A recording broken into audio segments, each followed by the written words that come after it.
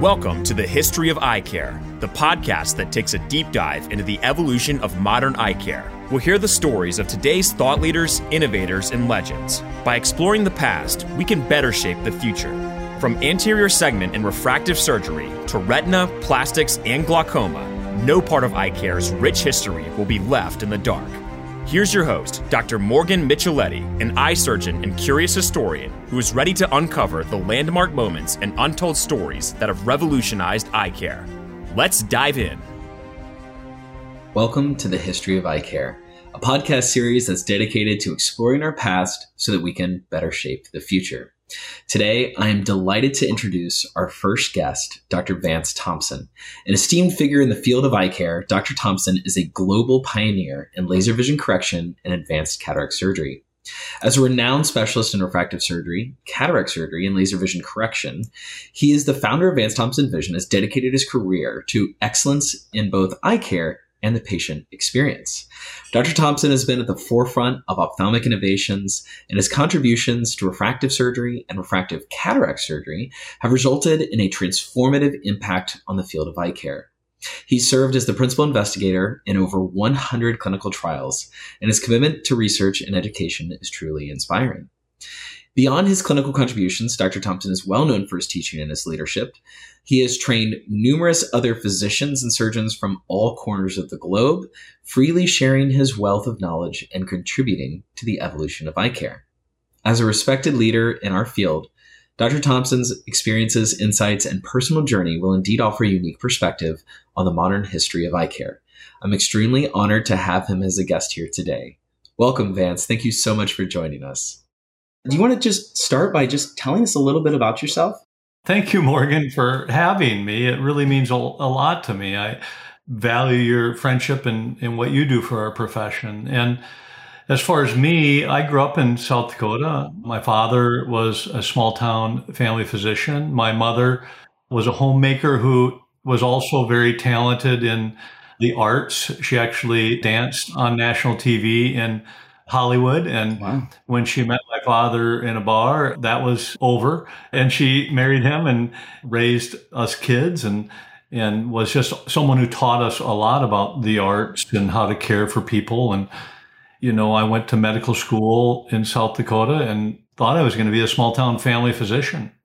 Spent time with an ophthalmologist on a rotation. And it was the first time that I literally heard the angels sing. I was inspired and just actually couldn't imagine not being an ophthalmologist at that point.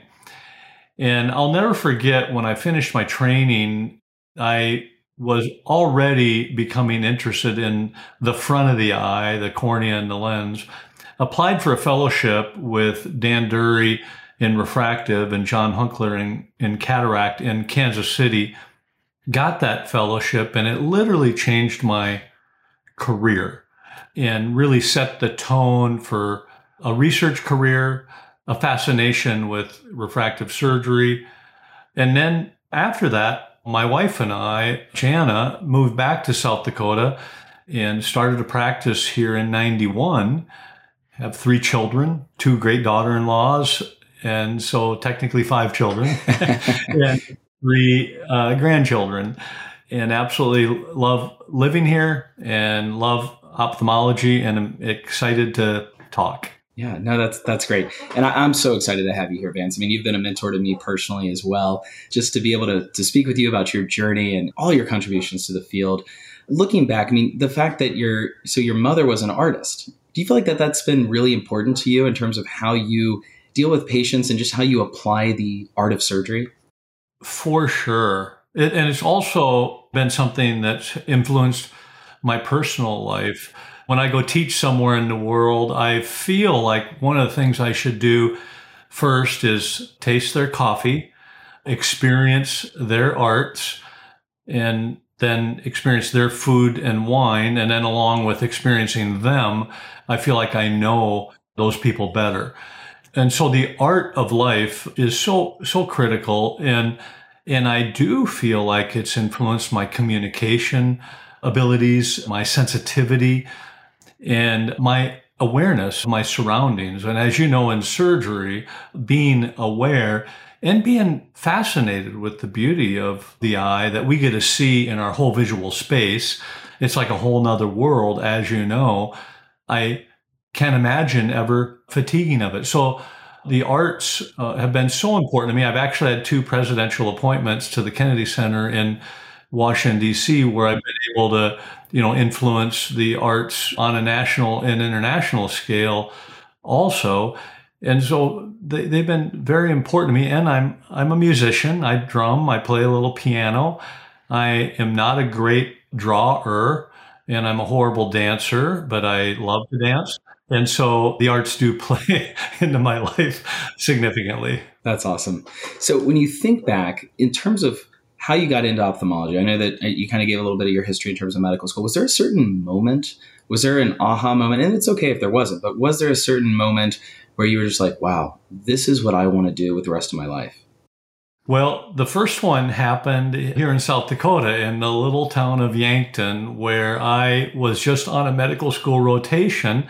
You know how you spent time in different specialties, and I spent time with an ophthalmologist. And when I saw him make that incision in the eye and do the delicate work related to cataract surgery, I was literally blown away. Now, he actually broke capsule and had to do a vitrectomy. I thought that was super interesting. And I'll never forget just really hearing the angels saying that this is what I wanted to do. It had what I loved about family practice that I thought I was going to do, like my dad and my grandpa, actually, another family doctor in South Dakota. It had those patient relationships in clinic and patient education, but the microsurgery and working on the visual system and the high compliance that I noticed that patients would basically do in general what you told them to do, whereas that didn't always happen in family medicine. And I'll never forget the second surgeon I saw operate here in Sioux Falls, same feeling during his cataract surgery. He broke capsule too, did a vitrectomy. And the reason I tell you that is the third cataract surgery that I saw, they didn't break capsule, and I asked them if they had forgot a step. and they were like, "What do you mean?" And then I told them, they chuckled, and the beginning was just so fascinating to me that I wanted to do everything possible to learn about how to be a great eye surgeon, but to also be a great caring doctor, because I wanted to be really good at patient education. And to this day, it's still a really big joy of what I do, the relieving of anxiety that everything's going to be okay, the light bulb going on about the options, and doing that magical communication with the patient where I want them to know what I know, and I want to know what they want. So together they can make a decision that's kind of like what they would do in their situation if they had my knowledge. And that's my goal in patient education. And to this day, even though I absolutely love doing surgery, the most fascinating thing I do is demystify the process for the patient, relieve their anxiety, and then develop a plan together. That's awesome. And in thinking about that, and thinking about relieving anxiety for the patient, that's got to be a little different nowadays than it was watching those surgeons back then, right? I mean, the process of cataract surgery, I mean, can you talk a little bit about that? What was that when you were in medical school? I mean, what was the process for cataract surgery? Well, back then it was large incision, extracapsular cataract surgery, a lot of sutures, and the patient expectations that this was going to take a lot of time. They were past the laying in bed for a long time sandbag thing, but they still had this expectation that it was going to be slow and there was going to be a big need for glasses. And so the expectations were just a lot lower. And, in residency, we learned small incision, but even then the implant choices were all monofocals. We really didn't dream of full visual range restoration and not needing glasses and dedicating a career to refractive surgery. It just, the evolution that I've seen over the past 3 decades in the implant world and everything that has followed it has been just absolutely stunning. So when thinking about that, do you think Do you think it's the implants that have been the biggest change or the biggest advancement in your career? Or do you think it's been the process, phacoemulsification, cataract surgery? In talking about the cataract world, which one of those two things do you think or do you find is the biggest change in your career? Or do you feel like it's really a tandem process? Well, it may surprise you what I think has been the biggest influencer of my career, and that'd be the excimer laser. This idea of even having a multifocal implant, for instance, the handling of residual refractive error, we both know how much patients need and want to be as close to plano as possible.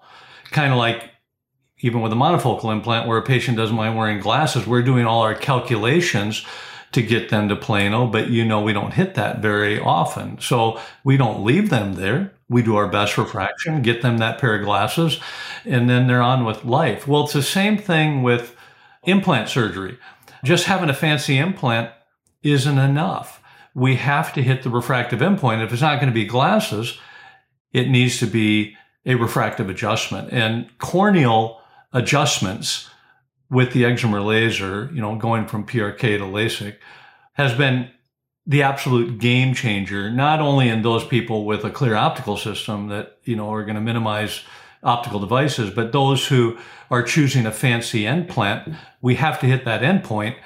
And that's where the excimer laser, to take the football in for the touchdown and make a lot of people happy, has led to all this research and development from the companies and implants and diagnostics and intraoperative devices that help us. And so I think the excimer laser led the charge. It's one of the reasons I'm fascinated with the light adjustable lens. This idea of cornea adjustability and, implant adjustability, those are the reasons that have allowed a whole bunch of other technologies to come along and now have a world platform such as trifocality is such a big deal now because we know how to use it, but we also know how to finish. Yeah, no, you're absolutely right. I mean, I think that it's amazing what the excimer laser has unlocked for us. And in thinking about the excimer laser, for instance, when we go back from my history and being at Ralph Berkeley's old practice, I know a fair amount of our history of the excimer laser, which one day I'm happy to share. But today, I want to know about your history with the excimer laser, because I know it's extensive. It goes way back. So can you talk a little bit about from your fellowship onward, how you started getting into refractive surgery, and then just your journey and just kind of the evolution of refractive surgery? I know it's a big ask. Well, thank you, because it's really, from my personal perspective, super exciting and been one of my career drivers. And that is the first week of my fellowship, Dan Dury. So this is July of 1990.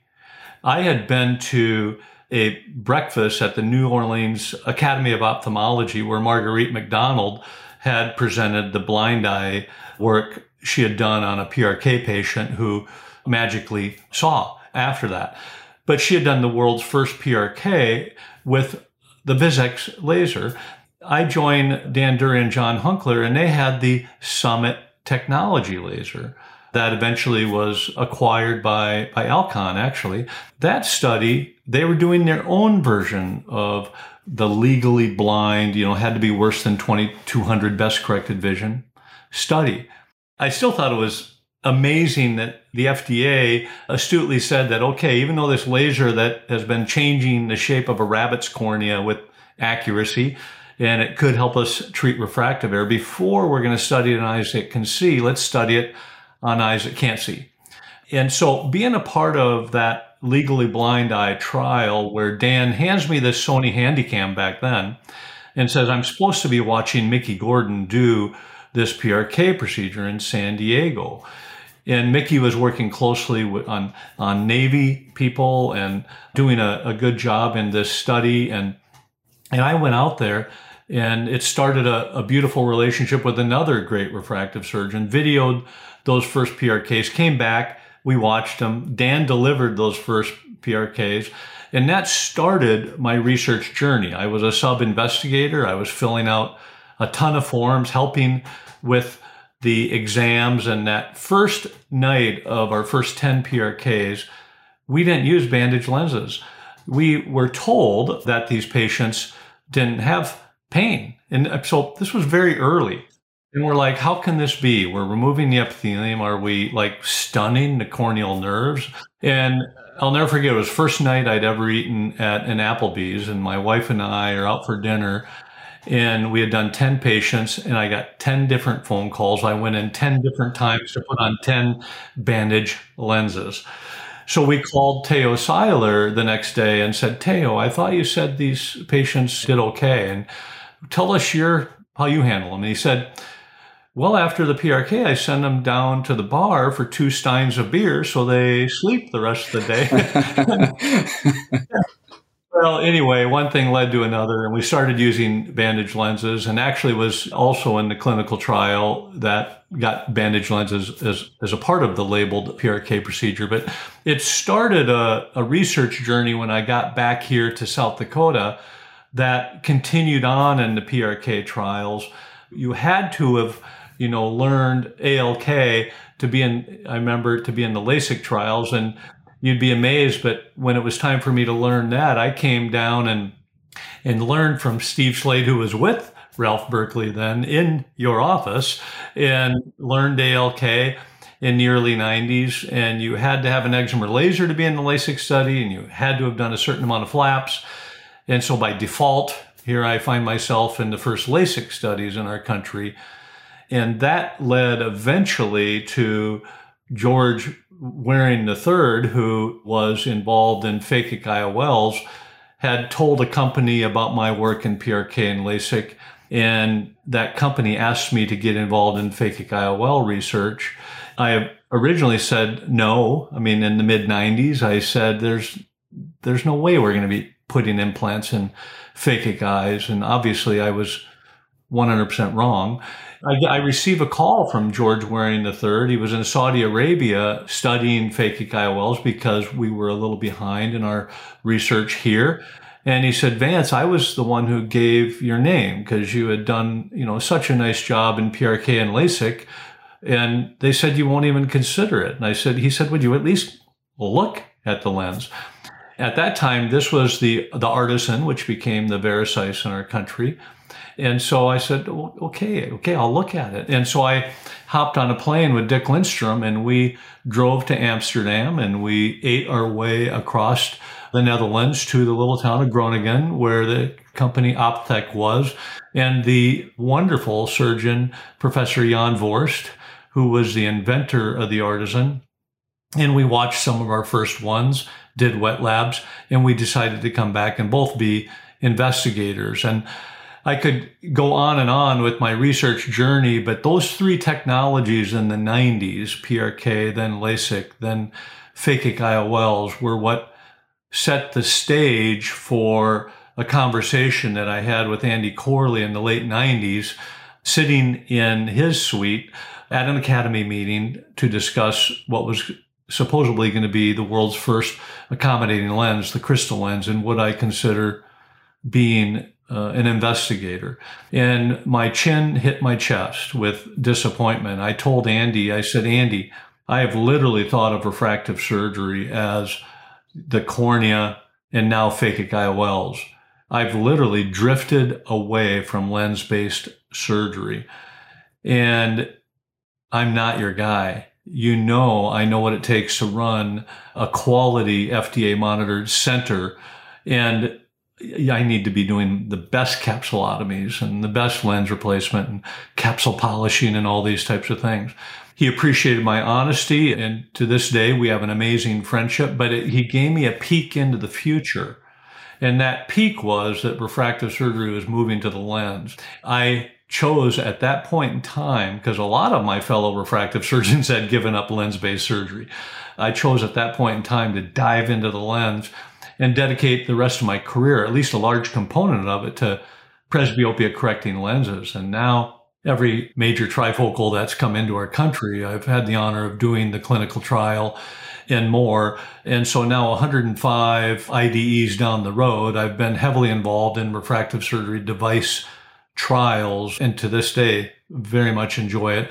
And now I have partners that are just amazing that do it with me. And that's been so very helpful too. Absolutely. Obviously, a just incredible history of research that you've done, Vance.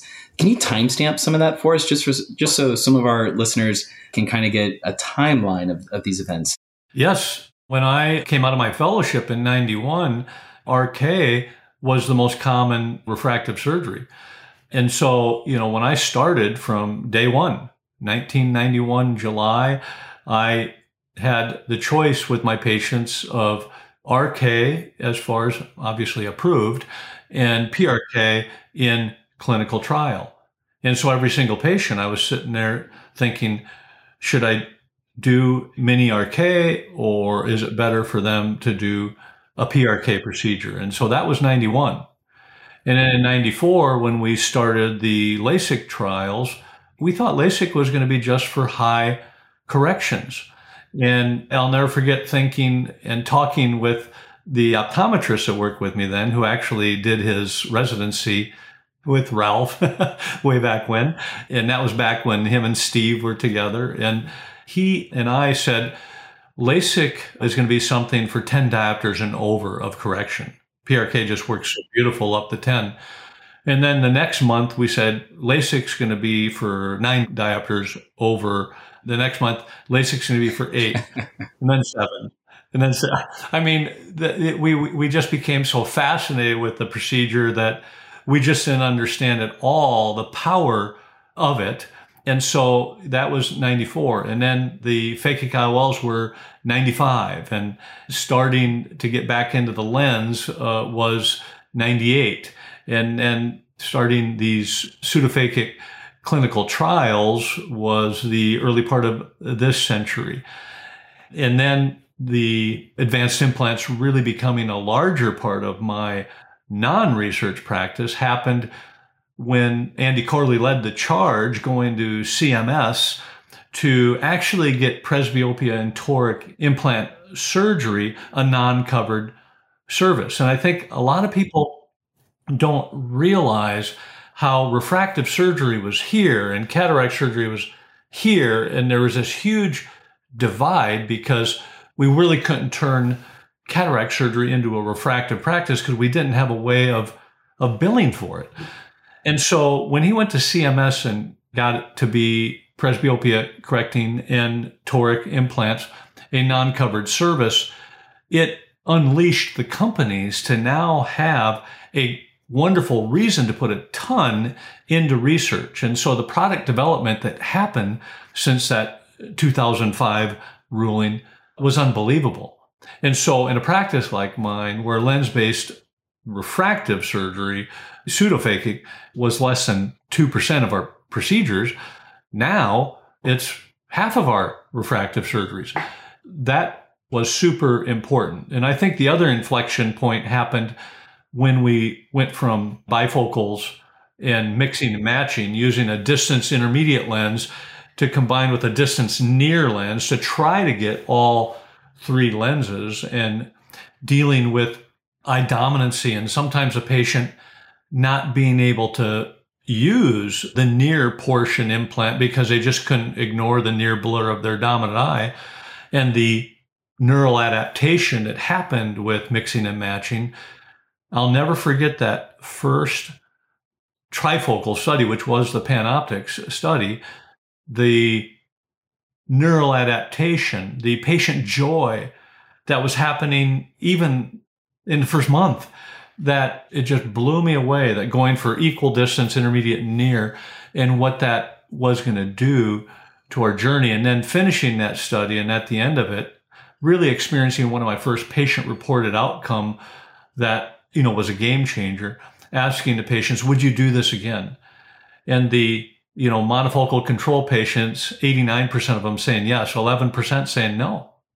This loss of near and this computer and cell phone world going to the reading range of an 80-year-old, I don't like it. Did they adjust? Yes, they did adjust. But when you looked at the trifocal patients, 99.2% of them said they'd do it that way again. When you switched to trifocals, did you feel like that maybe that week 1 or that in-between visit changed a little bit? Was there a different tenor to it? Yeah, for sure. My conversations really became, more based on the eye than the technology. And what I mean by that is if they were a good candidate, they were getting a trifocal. If they had something that lessened their trifocal candidacy in one eye, I would consider a need off in the other eye, even a monofocal. But in general, two good eyes, I love doing similar technology now that we have such amazing tools. Absolutely. So in thinking about all that, you've talked about a little bit about RK, PRK, LASIK, we talked about phakic IOLs, we talked about refractive, next generation IOL technology. What about the current phakic IOLs that we have on the market today? Like the ICL. So how did that kind of fit in? When did you start using those? Because that's obviously an important part of this whole journey too. Yeah, and I was an ICL EVO investigator too, and it's just been amazing to me how getting more comfortable with sizing, because I used to be pretty intimidated with sizing, and that's why I did more Verisize, because I didn't have to worry about the sizing. I was even willing to use a larger implant. We did the Artiflex study in the United States, which was a foldable implant. And we, also did the Cachet study, which was Alcon's foldable phakic IOL. And both of those studies were stopped for various reasons. One for inflammation, one for endothelium. I was intrigued with small incision, but it was the EVO study where I really realized that we had another major advance. Not that I was so intimidated with peripheral iridectomy, but I don't love it. And the patients didn't love it. And sometimes that endpoint is not perfectly obvious. It's just not a benign procedure. And so the idea of going to EVO and not needing PIs was one, but also going to EVO and being able to have maybe not as, if there was less vault, it was okay. And so EVO, for a number of reasons, really helped me to grow in refractive surgery. And now I do enough of it that when I put in the second EVO, oftentimes on the same day, I call it the EVO twin. I love that. That's great. In thinking about that, do you think, because a lot of us that more recently got involved in ICLs, we kind of thought about it the way you did early LASIK, and that, that's only for high myopes. But now we're starting to come down on it, right? So we're starting to come down in terms of who we're starting to consider for an ICL. Do you think that's something that's going to continue to change as more people get, that's a prospect. Now we're talking prospective. We've been talking about the past, but now we're talking prospectively. Do you think that that's something that surgeons will continue to get more comfortable with in using lower powered ICLs, like 4 and 5 diopter ICLs? Yeah. So first of all, I love it when two refractive surgeons get together and talk. They can't help but dive into refractive surgery, which I just love. The answer is yes. And in the world of refractive surgery, there's a couple big things that I think about.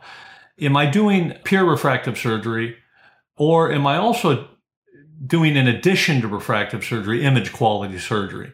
You could just say image quality should be a part of every one of our refractive surgery decisions.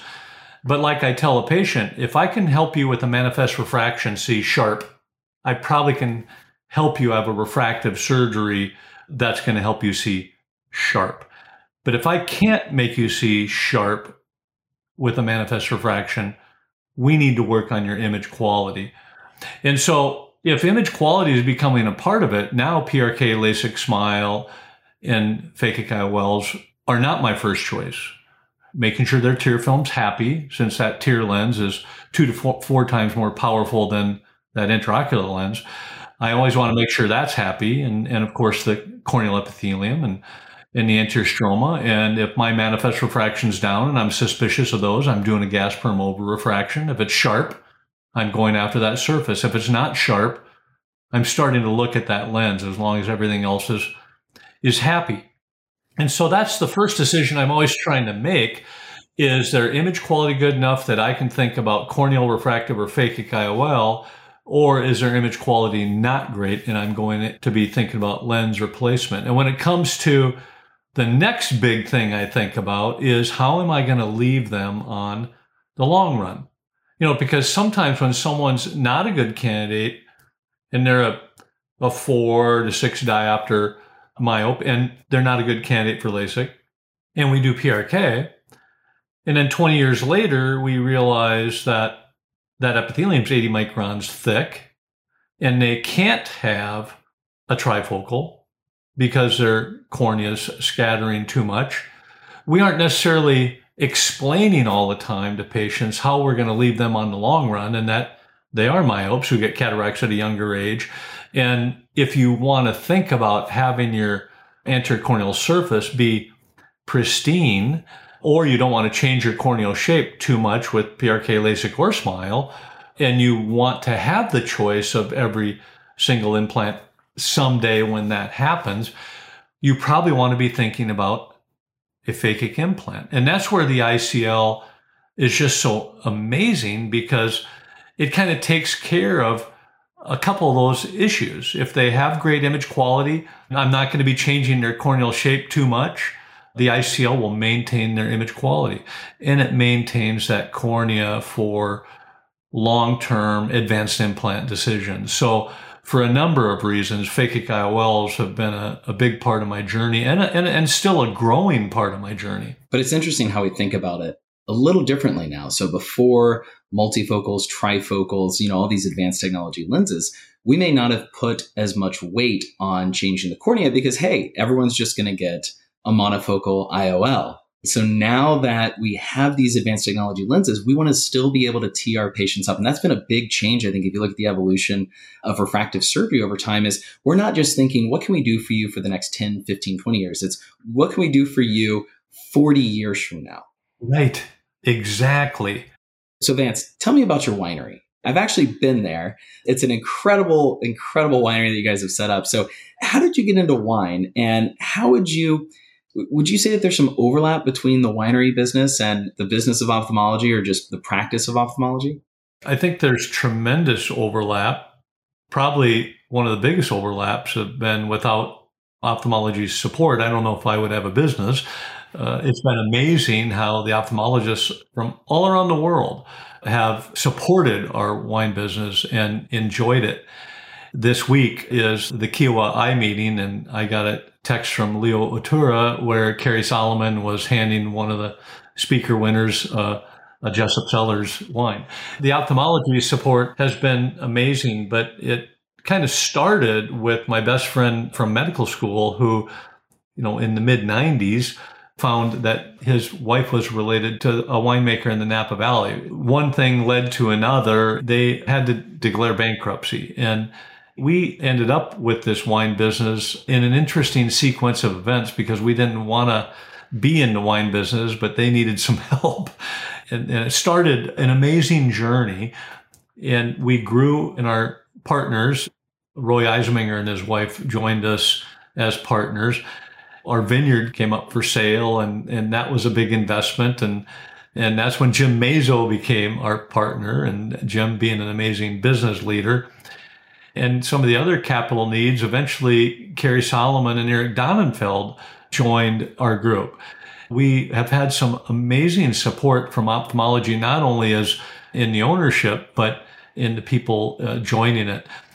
And one of the keys to our growth has been the same thing that has been one of the keys to our growth in the ophthalmology business. And that is, it takes a great team experience to create a great wine or eye experience.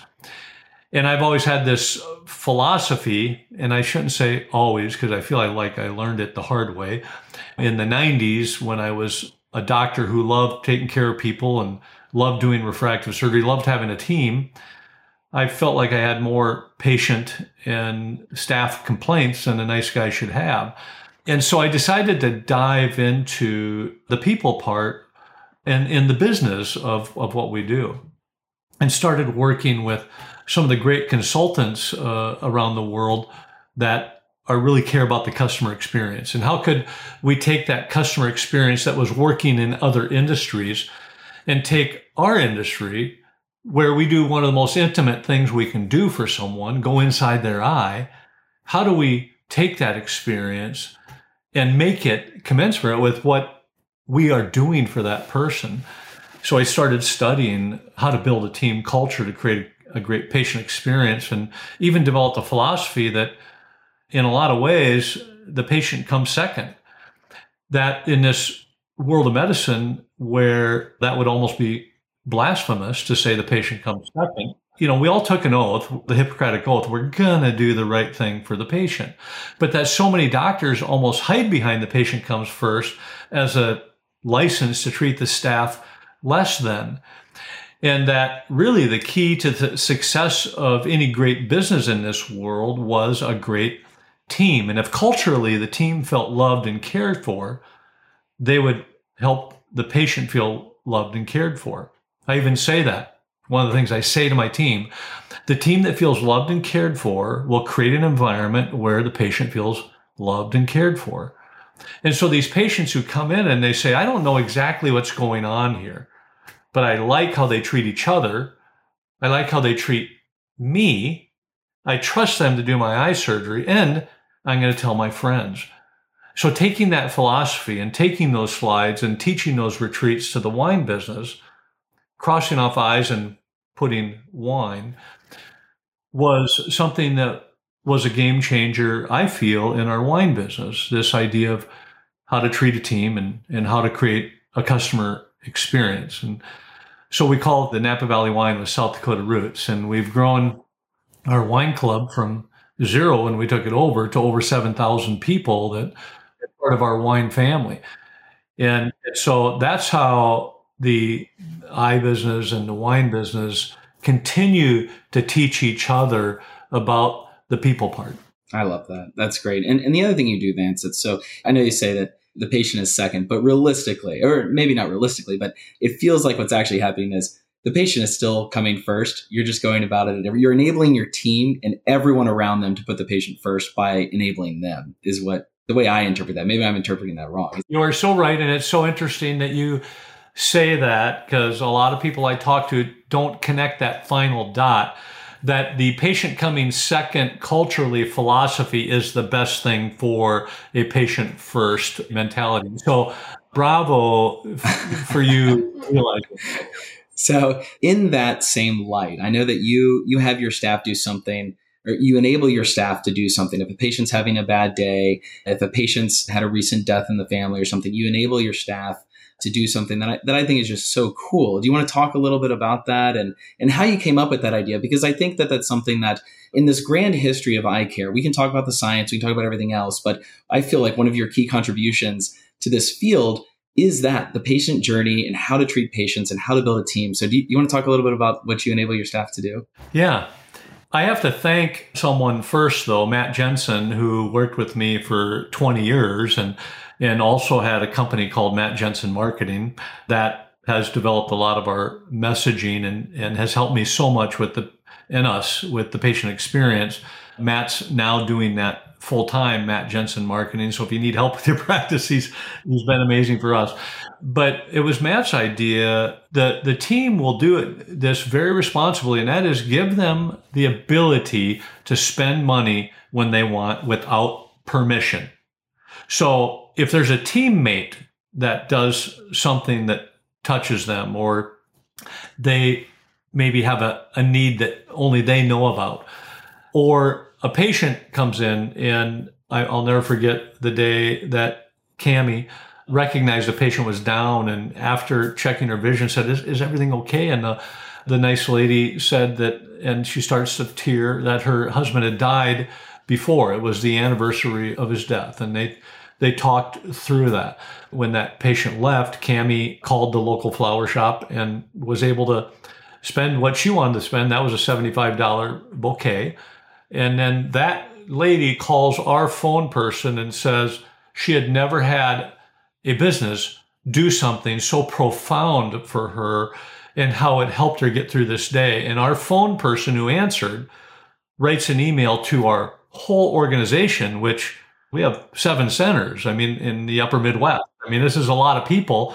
And this person answering the phone was able to say how much it touched her life and how honored she is to be a part of an organization that cares this much.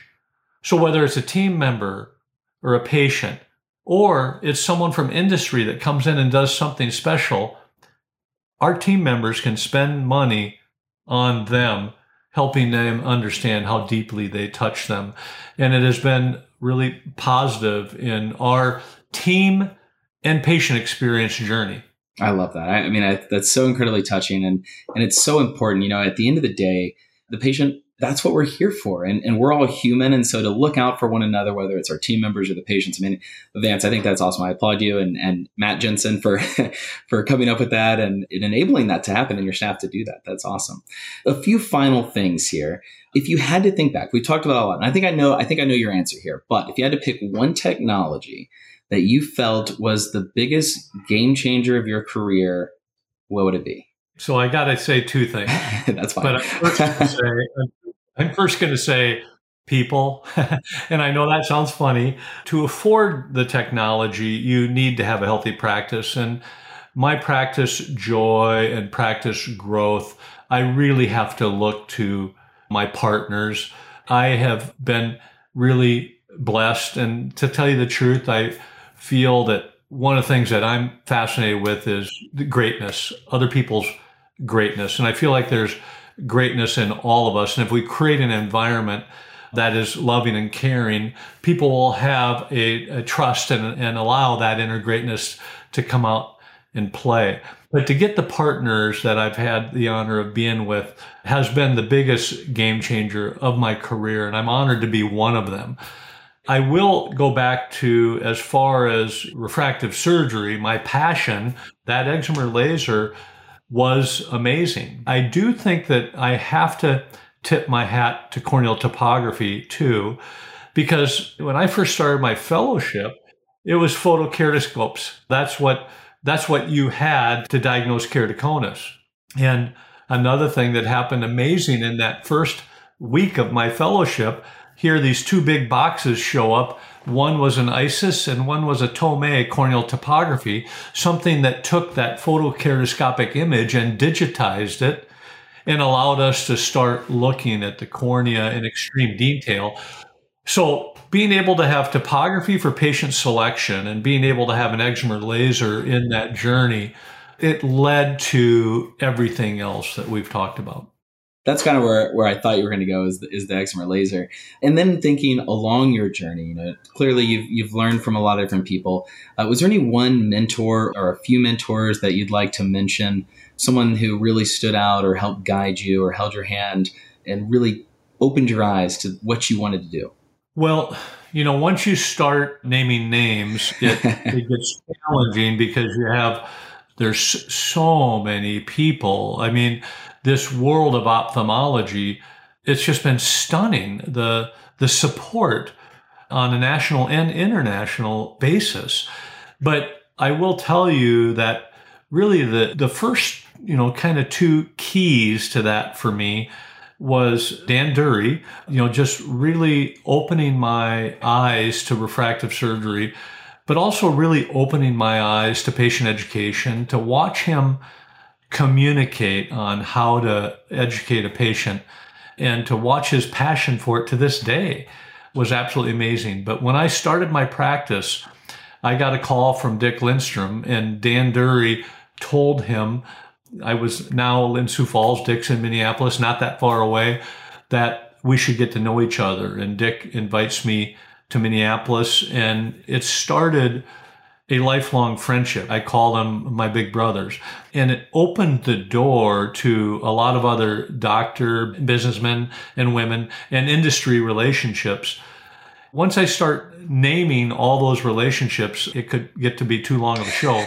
But those two guys showing early trust in me and telling other physicians in our world, whether it's venture capital or other people, and then industry for other studies and for other education, whatever, that you can trust Vance. That was a big deal. In thinking about your research and all the research you've done over the years, is there any one particular project or one particular contribution that you're most proud of? As far as the most proud of, I think I would have a hard time naming one, because what has happened, and it's one of the reasons I thank you for allowing me to talk about the evolution, is it allowed me to develop a comprehensive view about refractive surgery. That refractive surgery isn't just LASIK. It's not just lens replacement or phakic IOL. that refractive surgery is sometimes doing nothing, if you will. And so this comprehensive approach to cornea versus phakic IOL versus lens-based surgery and developing a data-driven philosophy that being involved in the FDA monitored trials of all three legs to the stool of refractive surgery, cornea, phakic IOL, and lens, I think that's what I'm probably the most proud of research-wise. Yeah. I think when I think of all the research you've done and all your contributions, it's truly amazing. You said how many different studies have you been involved in? It's like 105. That's devices. I've been a device guy. so think about that, Vance. So think of the tens of thousands of, I'm sure it's even pushing 100,000 patients that you've actually laid hands on to improve their sight, restore their vision. But think about the potentially millions of patients you've touched through research. Yeah. And that's awesome. Yep. Thank you. Thank you, Morgan. I will tell you, it's been one of the keys to being at the stage of my career I am and having this passion for patient education and this joy of being in the operating room.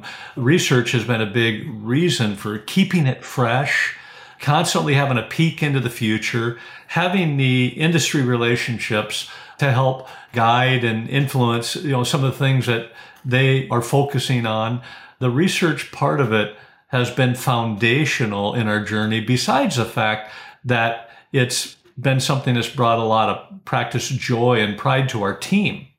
Now that we've talked a lot about the past and thinking about the future, what is something that you are the most excited about that you think is on the near horizon? And, I know you're in a lot of studies, only talk about things that obviously you can, but is there anything that's on the horizon that you are the most excited about, or that we as ophthalmologists should be the most excited about in the near future?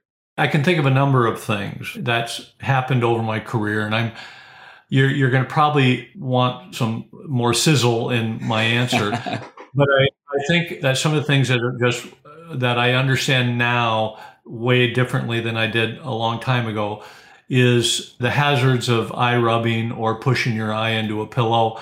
I ask every single patient almost before I introduce who I am if they do either one of them. The importance of myopia management. Here we have this access to a lot of parents that have children. And if you're not educating them on myopia management, it's a missed opportunity for our society. I think that the understanding of tear film blur has been something that has been really important. And so the diagnostics and the treatment ability of what I like to call the tear lens, it has been super important. We've been respectful of the therapeutic side of the tear film, but not the optical. This optical understanding of the tear film, and then I like to talk about epithelial blur. Just understanding that epithelium, even though it's not frank anterior basement membrane dystrophy, that there's a spectrum that you can't see at the slit lamp, but you can diagnose with epithelial mapping and gas perm over-refractions.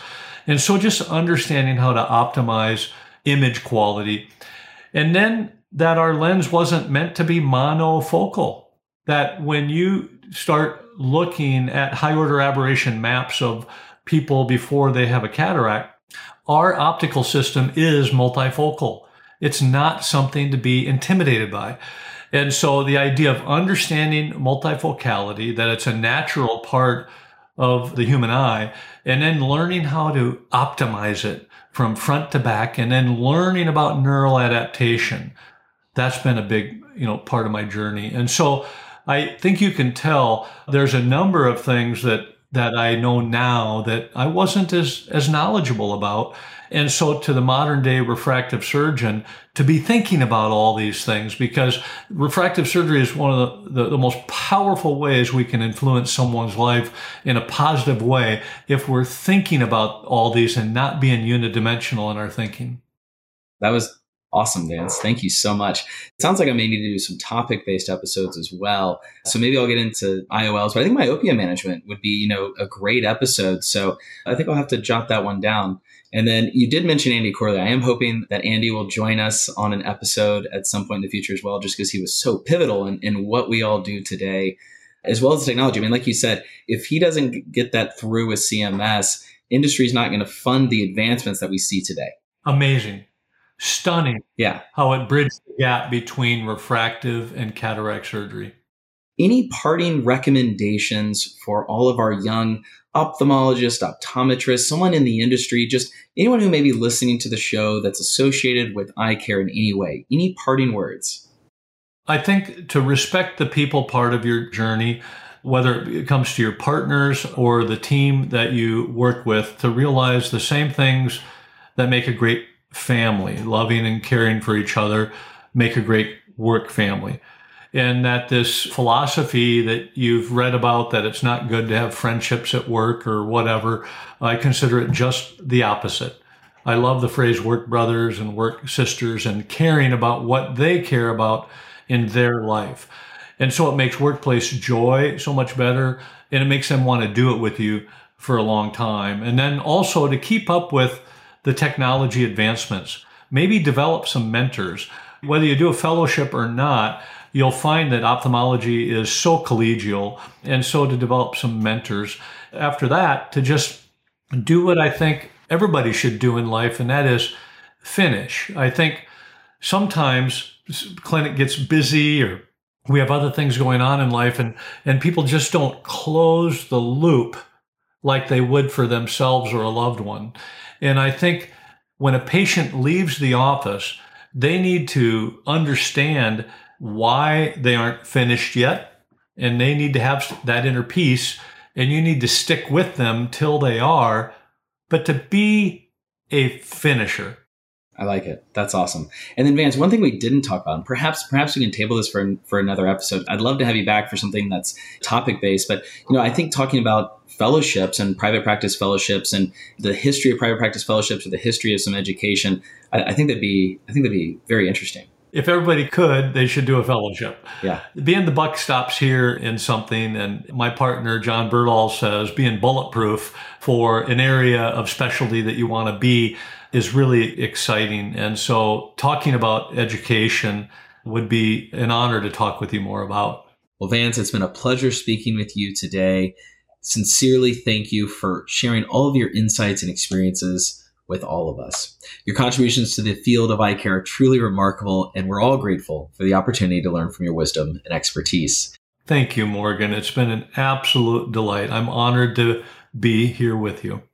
I want to take a quick moment to thank our sponsors for helping support this editorially independent content, in particular Alcon, who is a founding level sponsor of the season 1 of the History of Eyecare. To the listeners out there, thank you for joining us on this inaugural episode of the History of Eyecare. I hope you enjoyed today's conversation as much as I did, and that you were able to take away some valuable insights into the modern history of eyecare. Remember that by understanding the past, we can better shape the future. Until next time, I'm Dr. Morgan Micheletti. See you around. And that concludes another episode of The History of Eyecare with your host, Dr. Morgan Micheletti. If you enjoyed this episode, please consider subscribing to the podcast on your preferred platform. Don't forget to follow us on social media to stay up to date with our latest episode information and to join in on the conversation.